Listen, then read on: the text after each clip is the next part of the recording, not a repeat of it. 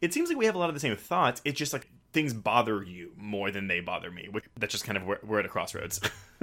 I have a tendency to have strong reactions immediately after screenings, and then they kind of taper off over time, like they level out. I tend to really lean towards the positive most times, so I get that. Well, it's because you're an inherently positive person, and I'm an inherently cynical person. That's probably true.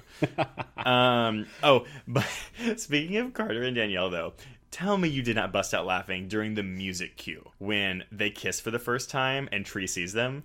Oh, I do remember, but I can't remember what the musical cue was. It's like this really intense opera music. Yes. Oh, yeah, like... Yeah. Yes. Isn't that the Omen music? No.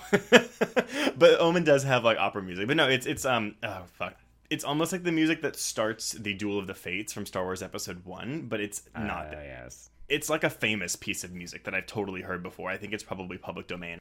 You know, anyone can use it for whatever. It's one of those, but it's so funny. Okay, so let's switch gears. Let's talk about the comedy stuff. Mm-hmm. Because, to be honest, that is what the film is selling, and I think it's what it sells really well. Yeah, that's good. We'll flip-flop. So we'll go from the negative of, you know, the Carter shit, positive of the comedy, and then we'll move into something negative after this. Okay. All right, so did the comedy work for you in this movie? Did most of it work for you? Oh, yeah.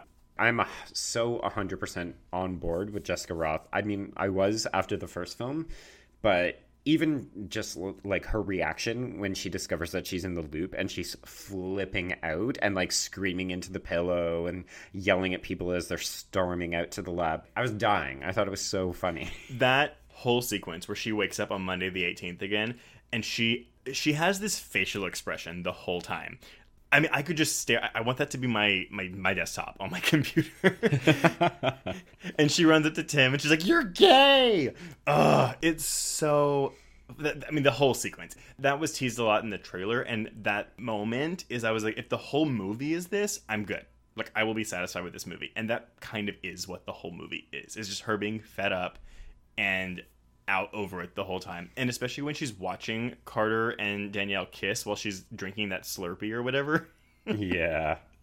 And then I love that dovetails into the montage. Another great montage. Like, honestly, I feel like Christopher Landon, you do montage as well. Like, give us at least 2 or maybe even 3 in a movie because they're so good. 100%. And the music choice was not my favorite. I think the Demi Lovato's Confidence works better in the first movie. However, the actual montage I preferred in this one.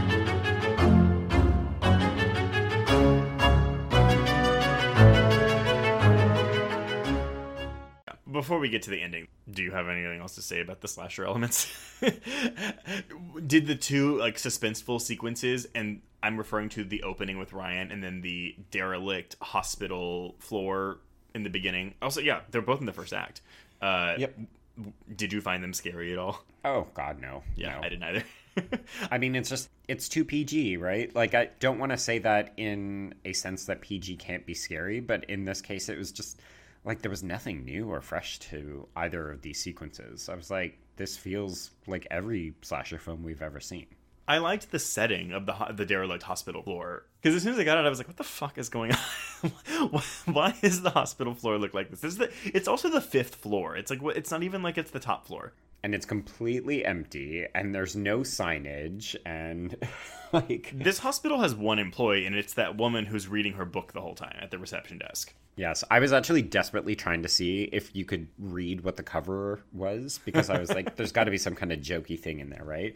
Like a time travel romance, or... And you sent me the trailer, one trailer for this movie before we started this, and you are right, the trailer does pretty much show every scene that has Babyface in it, but, doesn't bother me. Yeah. It feels like a trailer for the sequel that people are maybe anticipating. I mean, I can't imagine what the trailer would look like for the film that you're actually getting. Yeah.